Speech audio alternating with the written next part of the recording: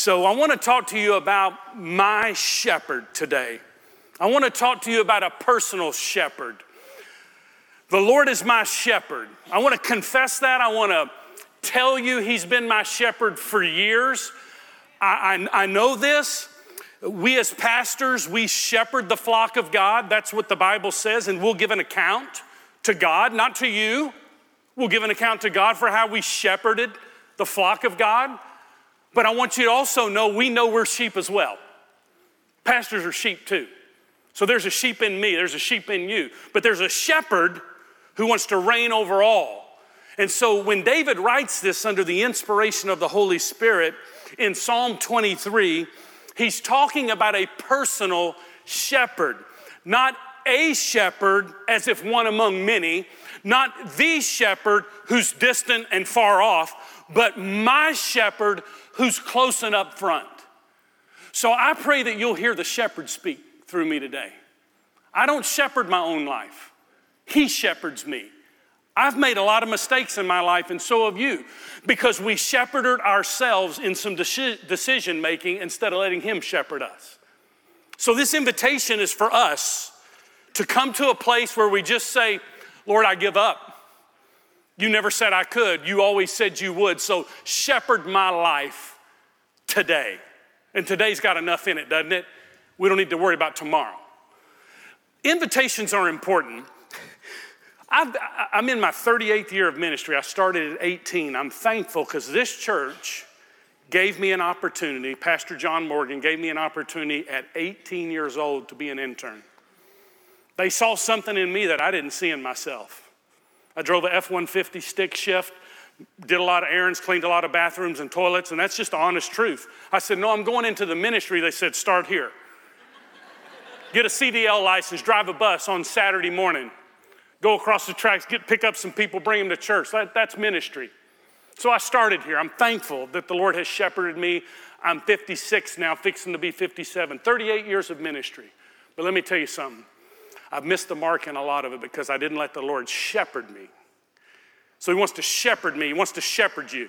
So I didn't understand the divine invitation all the time. So I get invitations all the time. We pastors, we get invitations to events, to banquets, to fundraisers, and it is too many.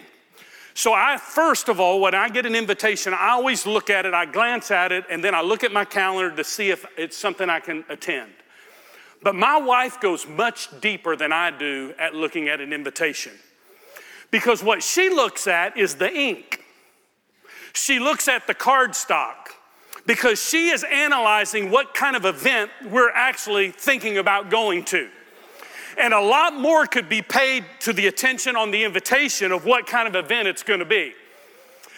She can tell me whether we're going to have rubbery chicken and box cake or fillets by just looking at the invitation.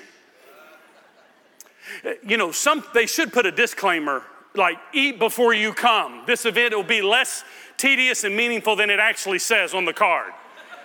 We plan to start on time, but it's just not working out for us.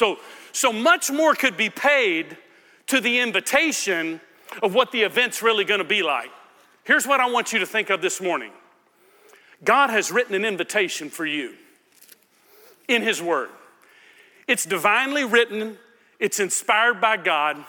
It's a gift to you and me. And his invitation was penned by 40 authors, 66 volumes, 1,189 chapters, some 34,343 verses of a divinely written invitation, and Jesus Christ paid his life to deliver this good news to you.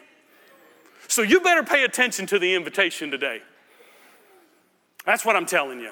This is not just church and games and rules. We're talking about a relationship here. Some of you need to understand that you are shepherding yourself today, and you really need to give up and let the Lord shepherd you. Because you're going to run yourself right off the cliff that you're headed toward, because that's what we do as sheep. We wander right off. Pray that this would minister to you. Let's look at the text together. The Lord, he's my shepherd. I shall not want. He makes me to lie down in green pastures. He leads me beside the still waters. He restores my soul. He leads me in the paths of righteousness for his name's sake. Yea, though I walk through the valley of the shadow of death, I will fear no evil. For you, my shepherd, you are with me. Your rod and your staff, they comfort me. You prepare a table before me in the presence of my enemies. You anoint my head with oil. My cup runs over. Surely, this is confidence here. David speaking with confidence. Surely goodness and mercy shall follow me all the days of my life, and I'll dwell in the house of the Lord forever. That's what my shepherd is all about. Let's take each verse and look at the text and see if God can't speak to us about a little shepherdology today. Some of us need to make a readjustment, a realignment. How long are you going to drive the car that pulls off to the right? Why don't you get it aligned so your tires don't wear out? We'll do it for 8 years. And we'll see the engine light come on the car, and we'll kick it, slap it, do everything we can. There's a reason, there's a problem under the hood. For some of us today, the engine lights is like this. There's a problem under the hood. Let's go under the hood of our lives and see what David says as far as shepherding us. Here's what the text says, verse 1. He says, the Lord, the and Lord in caps, speaks of Yahweh. In the Hebrew, it's God, it's Yahweh. And when the Jews would write the name Yahweh down, they would never speak it. They would always write it. They would take, if they were transcribing or scribing the scriptures, there was a process that they went through. When they came to the name Yahweh, they stopped in honor and reverence of his name, and they put down the quill or the pen, and they got a new one. They cleansed themselves, and then they started translating or transcribing. So the idea was there was an honor and a respect for the word Yahweh. The Lord is speaking of Yahweh, God. So if they were ever to speak of the Lord, they would use the word Adonai. So Yahweh would always be written, Adonai would always be spoken. So the Jews would go to extremes to reverence and honor the name of the Lord. Now this psalm starts out with the great sovereign who is the Lord, who becomes a gentle shepherd to his people. So if the Jews went to the extreme to honor God's name, we in this generation have gone to the extreme to not honor God. We say things like this, well, he's my good buddy. Well, he's my friend. He'll just step on over here, Lord, and no, he's not a good buddy. He's God. You approach him with holiness and reverence and awe. He's powerful. You don't talk to the man upstairs. You're talking about the Lord. So if you want to stop right here in the psalm, let me ask you a question. Do you honor him? The Lord, the Lord is my shepherd. Not this one that flippantly people speak about, but the Lord who I honor and reverence in my life. He has loved me into a position of holiness, so why can't I live my life there and speak of his holiness and speak of his shepherding in my life? The Lord is my shepherd. I want you to know that even though the Lord is my shepherd, I still have the ability to shepherd myself when I go after my flesh. When I decide, Lord, I stay over here. I'm going to go this way. How do you do that? You can't go anywhere where you lead. The Lord doesn't just he's with me. So I've taken him through some things that have nothing to do with him. But still, the bottom line is the realignment, the readjustment to understand, wait a minute, if I can just understand that the Lord is my shepherd. See, the question today is, are you your own shepherd or is he your shepherd? And I'm going to tell you something, we don't shepherd very well. Here's why. We own too much. We take on too much and we own too much. So we feel like, man, I'm going to take this thing on. Man, so-and-so did this to me. You watch what I can do to them. That sounds like flesh to me. See, if someone has hurt you, if you hurt them back, then you're shepherding your life. You're not yielding to the Lord as your shepherd, because your shepherd can produce a love for the person who hurt you. And even when you don't even love them, you say, God, I can't love them. And he says, good, I'm glad you said that, because you're acknowledging that you can't do it. And you're exactly right. My shepherding in your life, I can do it. Just yield to me. Some of you are wanting another job. Why don't you let the Lord shepherd you in the job that you have right now and be faithful? If he wants you to have another job, that's fine. But it's the Lord is, look at what David says, not a shepherd, Not the shepherd, he's my shepherd. He's shepherding me. So we try to control way too much in this life. Some of you you're control freaks, man. You got to control your world and your people and your family because you're in charge. But I got good news for you today. When the Lord's your shepherd, you're not in charge anymore. He's in charge. He calls the shots in my life. I know what the shots in my life are like when I call them. I got one big mess on my hands. But when he shepherds me, then here's something you may want to write down. Playing God, when we do this as our shepherd, when we play God, it's the root of all worry.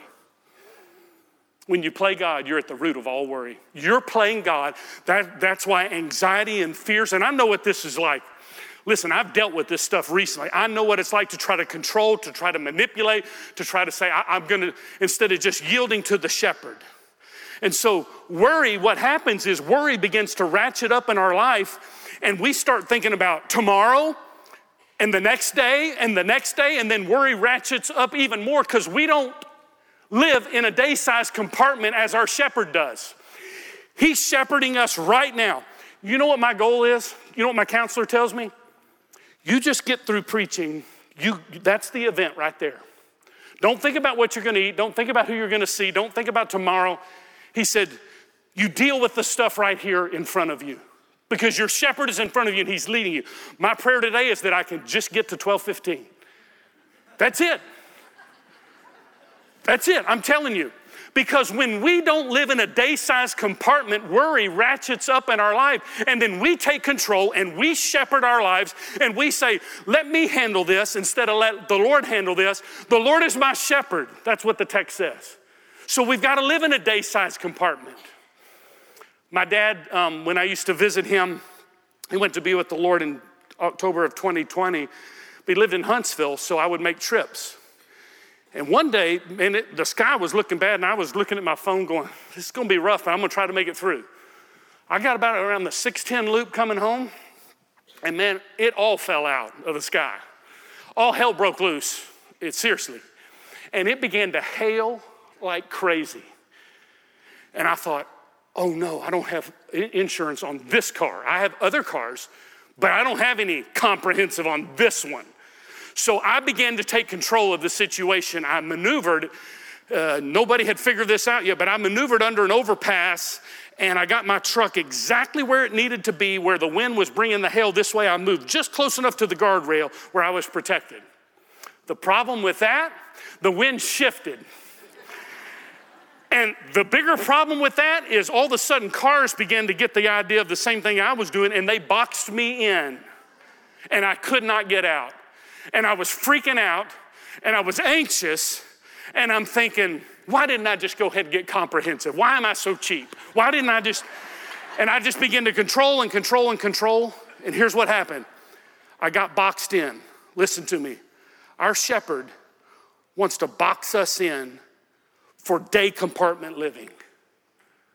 Some of you are thinking about the test, the exam, the scan, the illness, the job. How about just think about this moment right here? Let God speak to you right now. The Lord shepherd us in this flock, shepherd this flock right now through your word. The Lord is my shepherd, one day at a time. Look at the text. The Lord is my shepherd, I shall not want. You know what that means in the original language? I got everything I need when I have him in my life. He's already met all my needs. You see, sheep are discontent. They bully, they butt each other, they get restless in a pen. And so David, he was a shepherd boy, so he's speaking not from a shepherd's perspective, he's speaking from a sheep's perspective. So this is important. He said, the Lord has, as I shepherded these flocks when I was a little boy, the Lord has been that kind of shepherd to me. He's been leading me. And he says, because he's been leading me, I have everything that I want. I am sufficient in him. So discontentment means that you don't have an attitude of contentment. Discontentment means that you have an attitude, but it's not an attitude of gratitude like contentment is. You see, because the Lord is my shepherd, I have everything that I want. I am content in him. You see, discontentment is complacency. Contentment is being hopeful in what God has for you. So what God's already given you. So the idea is the Lord, He's my shepherd, and because He's my shepherd, I have everything I want and everything I need in Him. You can write these scriptures down. We won't turn there, but John 10:11, Hebrews 13:20, and 1 Peter 5:4 talk about the New Testament. The Lord is my shepherd. Talk about Jesus. And it talks about in John 10:11, it talks about the good shepherd who died for us. Hebrews 13:20 talks about the great shepherd who rose for us. And then 1 Peter 5:4 talks about the chief shepherd who's coming back for us. So the good shepherd died for us. The great shepherd rose for us. The chief shepherd's coming back for us. Then all the ministry of Jesus is in this Psalm 23 verse 1 that David's talking about right now. The Lord is my shepherd, I shall not want. I got everything I need in Him. I am sufficient. I am content. I'm not sufficient in my circumstances. I got some tough circumstances as well as you, but I am content in the sufficiency of Christ in my circumstances. The Lord is my shepherd, I shall not want. Now look what He does here. He makes me, verse 2, He makes me lie down in green pastures. He leads me beside the still waters.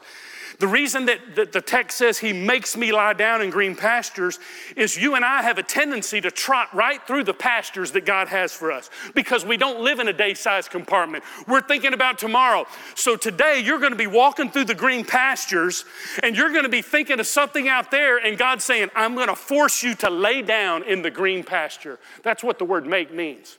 It means to force to lie down because God has a blessing in the fresh green vegetation in the pasture that's velvety that you can feel with your toes if you were to go into a green pasture back then, and you would understand that He makes me lie down in those green pastures because my tendency is to run and trot and go and do.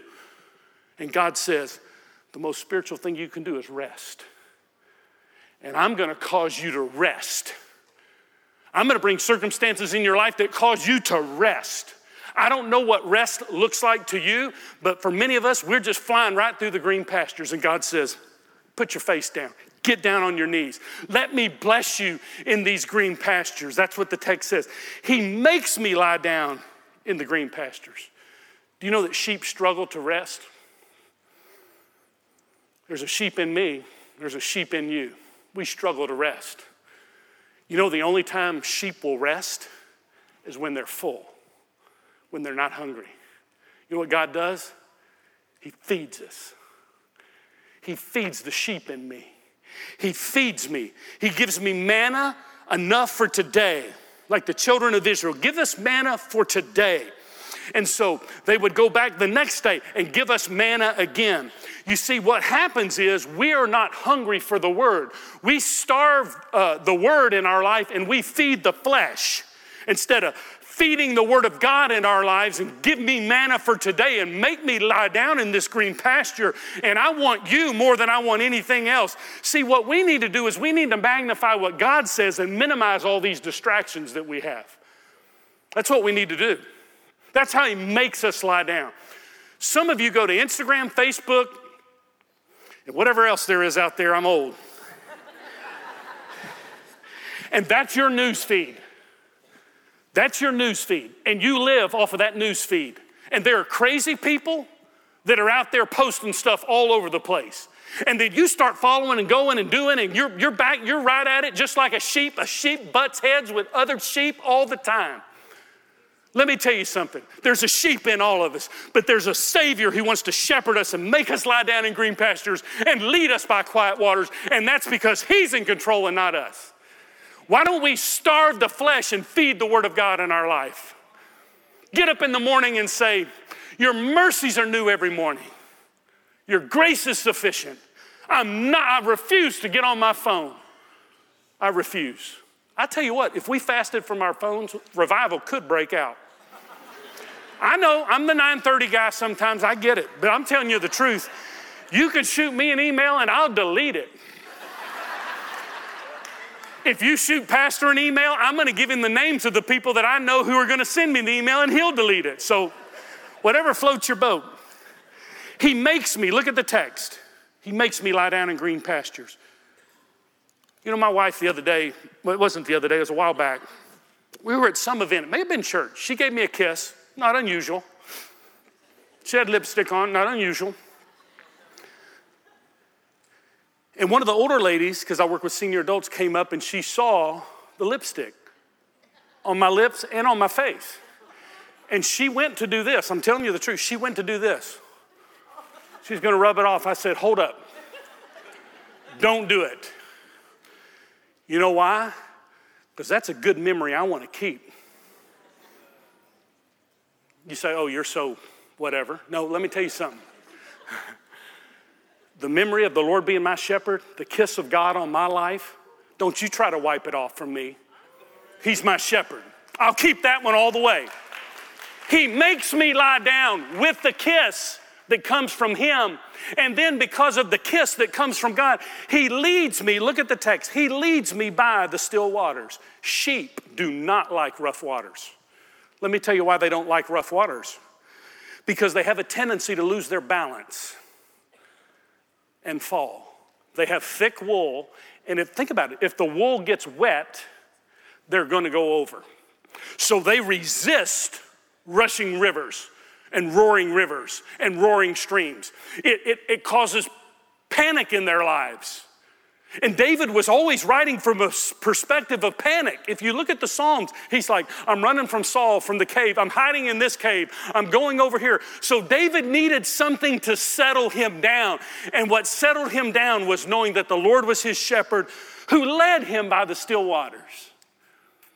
Sheep, when it's calm, they'll drink and they'll get full.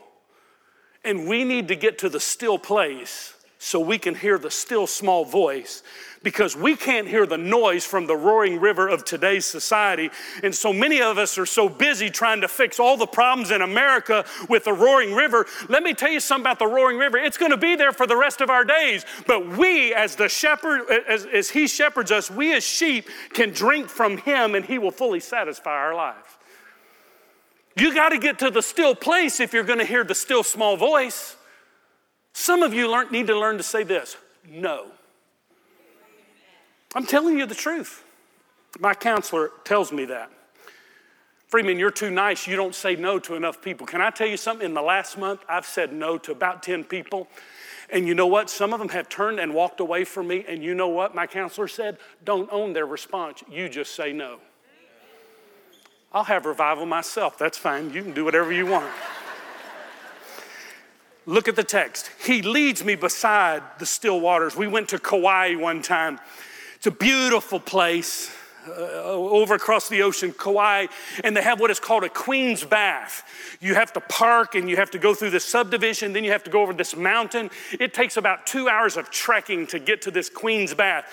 You see the waves coming in from the ocean, and all of a sudden, those waves just melt at a lava pool that's right there at the face of the mountain. And it's like you get to the still place. It takes some walking, it takes some effort, but you get to the still place and there's nothing like the lava pool that you can just be in. Those waves are coming. So when the waves of life seem to be over our head, we have to remember that the shepherd says they're really under his feet. He's got everything under control. So let him lead us by still waters.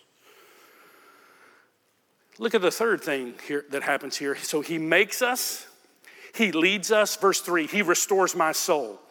He restores my soul. The idea is my soul is the part of life for me and for you.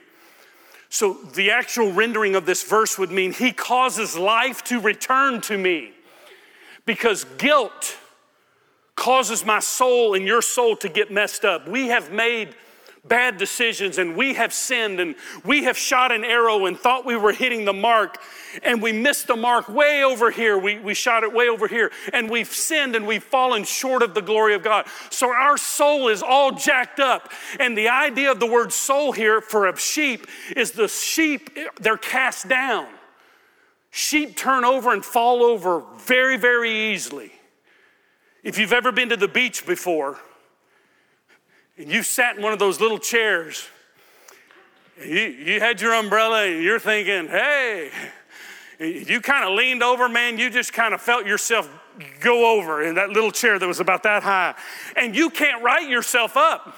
You're having your family pull you up, because here's what it is. It reminds me of the sheep in me, that we have a tendency to destroy based on decisions we make when we shepherd our life. So the reason that he has to restore our soul is because our soul got messed up because of the decisions that we made apart from him, and he didn't shepherd us. I led myself into that decision, and I'm living in the consequences of that decision. So the only way for him to make right what I made wrong is to turn me from upside down, right side up. And he does that by his power and his grace. He takes guilt, mistakes, and sins, and gives grace to people who don't deserve it. And then every one of us in this room have grief wounds. And it's not whether you have a wound, it's what you do with the wound that you have. Are you going to isolate yourself? Healing never comes in isolation. I'm learning that. Healing comes by being honest about the soul decisions that you've made where you've missed the mark, and the grief wounds, the dreams, the passions, the things that just blew up in your face, and you're going, I shepherded myself right off the cliff. And God says, let me right you right back up because of my grace. He shepherds us. He restores our soul. That's what the word restore it means. It means to make right again. We get turned on our backs, our soul gets turned down, and then all of a sudden, our soul gets restored by the grace of God. He can do that in your life today. He can forgive you, wash you clean. You can say, I don't want to shepherd anymore. I'm going to give it over to him. Look at the text. This is so beautiful. Look at these verbs. He makes me. He leads me. He restores my soul. And then he leads me in the paths of righteousness. You know why? My shepherd leads me because he has really good eyesight. And I know God doesn't have eyes. It's anthropomorphic language, which means basically God is spirit. He doesn't have a body. But God can see what you can't see. And so he has to lead sheep in the paths of righteousness because sheep have poor eyesight. They can only see 15 feet in front of them. That's why they go off cliffs all the time. You can have 1,000 sheep go off a cliff because they can't see far enough, and they just all follow each other. And that's what we do. So we need to be led by a leader who knows what he's doing, who's the shepherd of my soul and the shepherd who restores me. He's the shepherd who leads me. I don't need to lead my own life. I know what that mess means. I need him to lead my life, and he leads me in the paths of righteousness because that's who he is for his name's sake. Now look at the text. Here's a little turning point. And then he says, yea, though I walk through the valley of the shadow of death, I will fear no evil. So we're walking through this valley. Every one of us goes through valleys. And he says here in the text, he says, yea, though I walk through, not in, I walk through the valley of the shadow of death. Not the valley of death. It feels like death. Some of the things that you and I go through feel like death. From a life perspective. Death of dreams, death of loved ones, death, death, death. That's all we hear is a death. But David's talking about the valley of the shadow of death.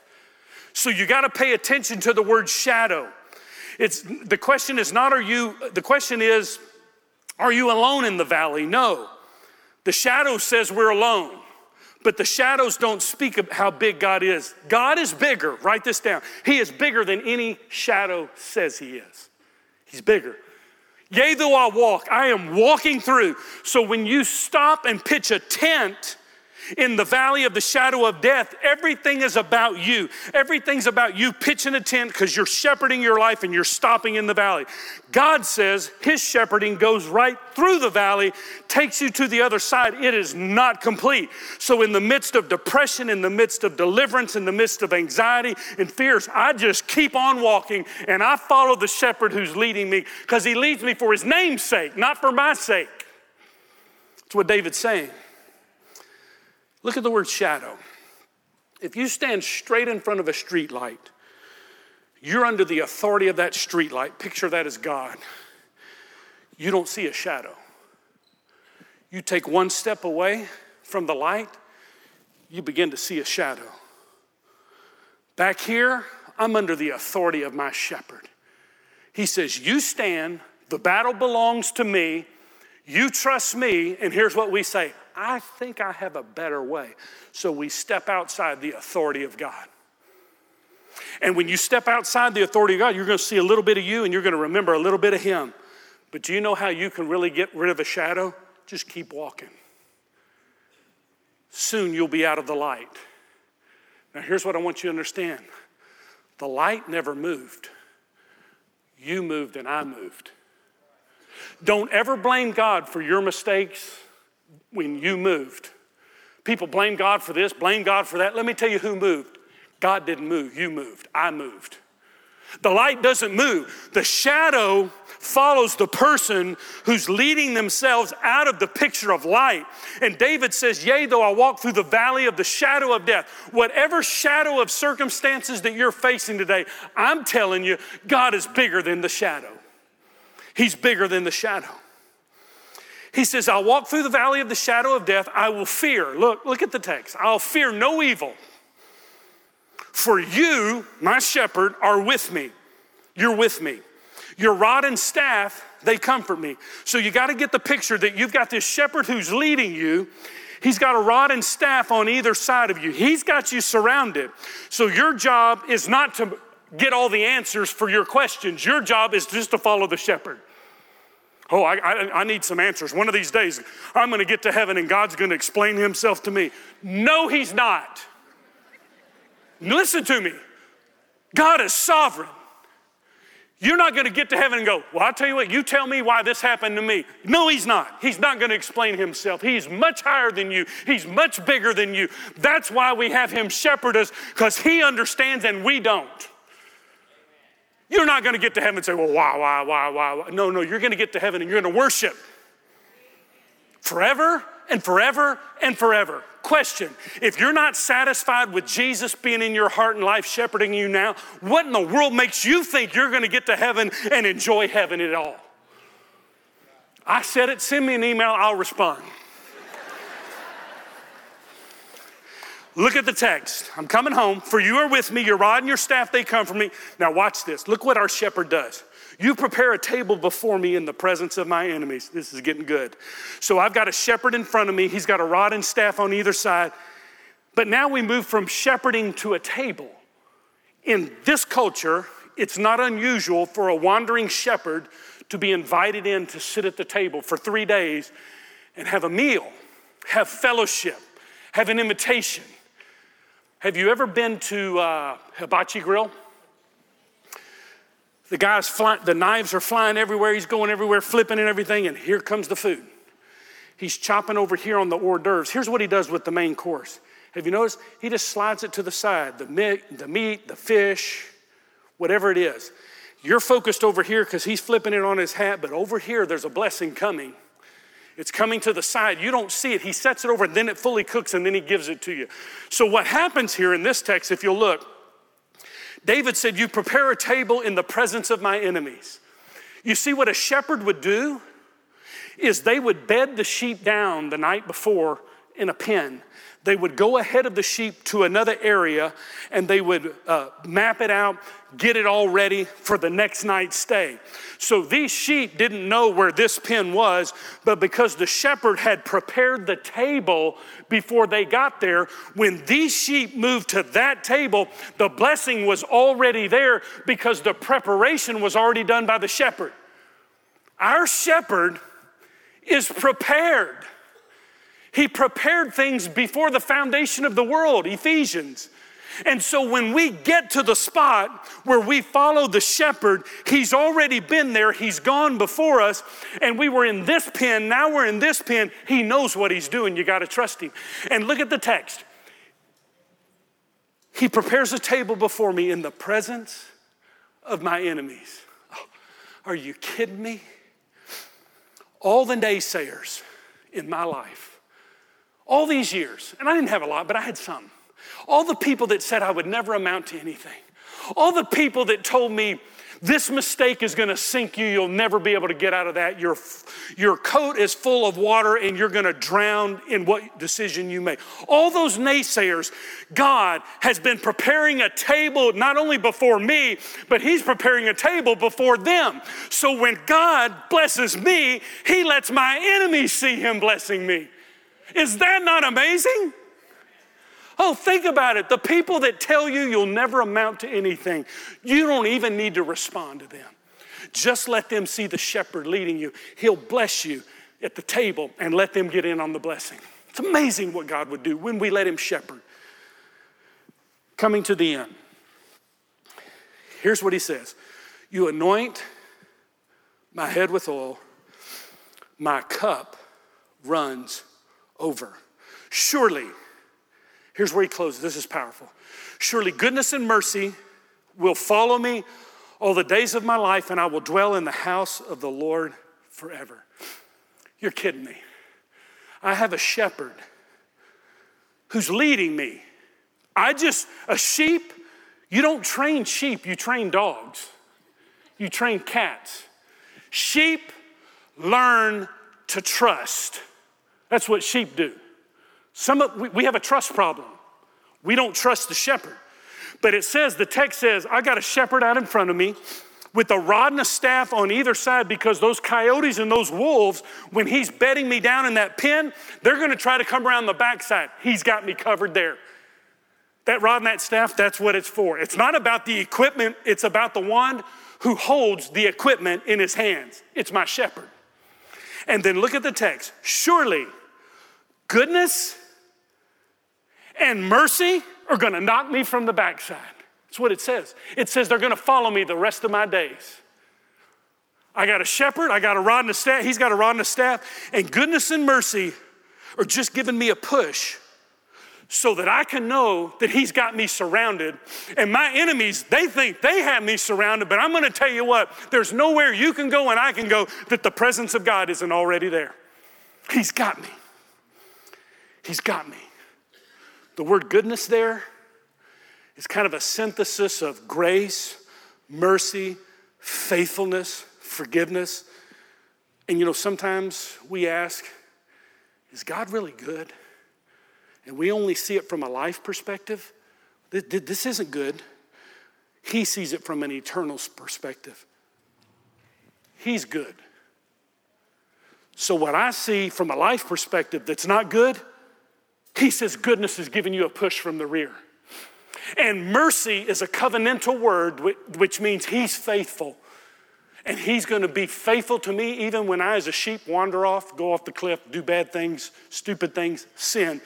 He's still going to love me. He's still going to give me mercy. He's still going to give me grace. Here's our problem. It seems like situations last forever on this earth.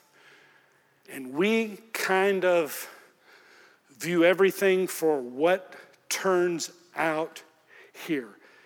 He says, goodness and mercy are taking you all the way home, baby.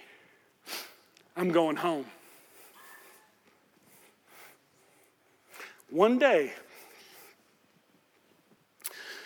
when the tug of the cord is pulled in my life, I got goodness and mercy knocking me from behind. And that goodness and mercy is going to usher me all the way to my heavenly home. God's got me now, and he's got me then. He's got you now, and he's got you then. The word follow here, I want you to see it in the text. It says, goodness and mercy shall follow me. Follow me. You see, we look at life from the windshield at the front going, I don't see goodness and mercy coming. That's because it doesn't come there. It's following you. God's been faithful. He's been pure. He's been holy. When I've been unholy, he loves me when I haven't loved him back. He's given me opportunities that I don't deserve because of his grace. And goodness and mercy are going to take me all the way home one day. And it's given me a push right now. So I am having a little practice on this earth about God's goodness and his mercy. I'm a senior adult. I'm in the crowd. And finally, I've turned on my iPhone tracker. because my wife is tired of me saying, where's my phone? So there's a little ping. You know how it is. The problem is I need hearing aids too. I can't hear what room the ping's in. But let me tell you what the word follow means, and we'll be done. Goodness and mercy shall follow you. The word means, in the language, in the Hebrew, it means this: to pursue, to chase, to go after. Here's the picture. God is going after you. He is chasing after you. He is tracking you down because he doesn't want you to miss the blessing of him being the shepherd of your life. He's going to stay on you. He's going to keep tracking you. He's going to chase you. He's going to hunt you down. He wants to pull you down, and all you have to do is say, I'm going to let the shepherd have his way in my life. Some of you are shepherding your own life. And you can do that. I love that God gives us a free will. But I sure love it when his spirit convicts me of my sin and I say, God, I no longer want to be in control of my life. I want you to forgive me by your grace and your mercy. And I want you to track me down all the days of my life so I can dwell, be at home with, in the house of the Lord forever. I'll close with this. 2 gentlemen recited the Psalm 23. There was a professional paid actor who recited Psalm 23 to a group of people. He was elegant. He was passionate. He was articulate. He knew when to enunciate certain words and phrases. And man, he brought the heat as an actor, as a paid professional. And he read the psalm, and all the people that heard the psalm stood up and clapped. And then an elderly gentleman read the same psalm, and he could barely get the words out of his mouth. The Lord, he was feeble, old. He said, the Lord is my shepherd. I shall not want. He was cracking in his voice and breaking in his voice. He finished the psalm, barely made it through. And people just sat down in devotion and awe. The actor stood up and said, I just want to tell you that for you to notice the difference between what you just heard. I am an actor and I know the psalm. But this elderly gentleman that you just heard from, he knows the shepherd. Oh, Father, I guess it's pretty real today. There are many in this room that probably know Psalm 23, but they don't know the shepherd. I pray you would chase them, hunt them, pursue them, just like this psalm says, until they just say, Lord, I give up. I want you to do something in my life. Forgive me. I've made mistakes. I feel guilty. I have grief wounds. I am hurt. I am wounded. I've been blistered by people. I've hurt people myself, and I need a shepherd that I can know, that can take the sheep in me that likes to wander and put his life in me so that I can have a shepherd who can overcome the sheep in me, the sin in me. Father, I pray you'd speak to many people in this room by your grace and by your mercy. I pray that we could just answer one question. Are we a better shepherd than he is? And if so, whatever decision you make is totally up to you. And I love it about God. He gives you the power to reject him and say, no, I'll do my own thing. I'll shepherd my own life. You can do that. That's fine. You will shepherd your life all the way into eternity, and you will split hell wide open because you did things your way. Or you can take the hand of the shepherd who provides everything, and he'll shepherd you all the way home. And goodness and mercy will follow you all the days of your life. My hope is built on nothing less than Jesus' blood and righteousness.